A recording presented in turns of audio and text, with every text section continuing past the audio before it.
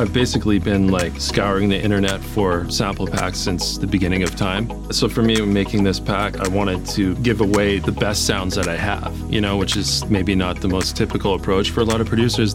People are always asking, where do you get your sounds? Like, here, take the best stuff that I have. It's all about what you do with the sounds.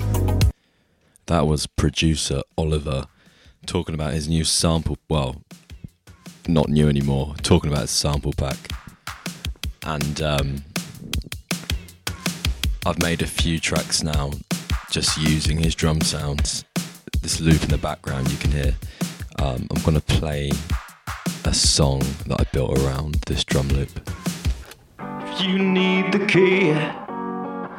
You can count on anyone but me. If you need a friend, I'll surely won't be there at the end. Void of emotion, void of anything it takes. This is the car. This is the making of a star. Hey now, someone had to fade out. It wasn't me, so cool down. Someone had to go.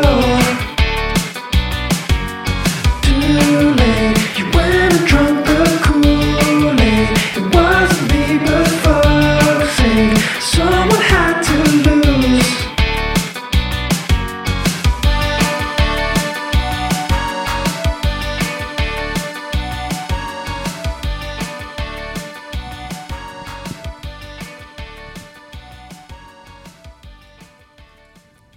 So yeah, just amazing drum sounds, and I just really can't be bothered anymore to make my own drums. It was kind of my thing as a producer. I was quite good at like reinforcing a mix and giving like more depth and width to drums, like making sounds more interesting. But when I've got my artist hat on and I'm trying to write a song, I can't be bothered to do that, because once you spend 3 hours on a drum loop, you've kind of lost your inspiration. So yeah, that's a good go-to sample pack. And I mean the samples are so strong, like that drum loop there. I don't know how to describe it. It's like when you film and you have raw files. It's kind of like a similar thing with audio. There's like all of this sonic information in there. Like there's so much going on in the mids that cuts through, but like not in an ugly way. It's kind of like there, so you can take it away if you want to. But it's good that it's there, because that typically those kinds of drums, they're very like hi-fi, and yeah, if you put them in any mix, like they're going to cut through. So what I've been doing is to soften them up. I've been using the JST Transify plugin, which is kind of like a multi-band compressor, but instead of different bands of compression, there's these knobs, attack and sustain, and you can actually control the transients of the different frequency bands, which is nice. So yeah, I went into the mid knob, and I turned the attack down. I'll show you what I mean. So here's the loop as normal, and then I really crank that mid transient. Hear that? Really harsh. Back down to the middle, and now I'm taking it out. See that? So much softer. That's the kind of shit we're dealing with here. Soft and not too fatiguing on the ears. But yeah, this segues into kind of why I don't bother on a larger scale, why I don't really bother that much anymore when it comes to like sound design and making sounds. I was working with an artist once, and they said something that really stuck with me, and for a long time I was quite angry about it. And we were discussing their music, and I think I said something like, they were showing me an idea, and I was like, oh, that's really cool. Who produced it?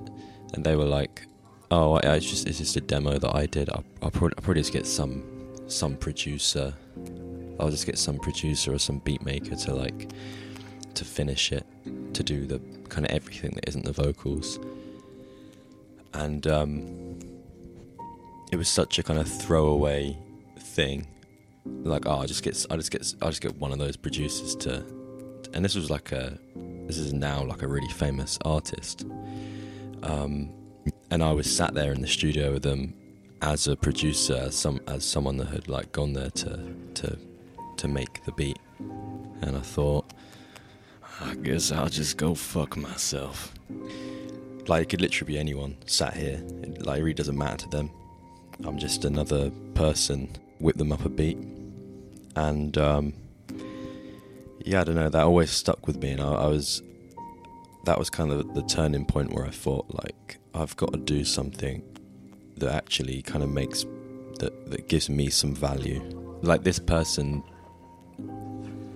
probably wouldn't have cared if I turned up that day, or if someone else turned up. They just needed someone to make like a sufficient beat or whatever.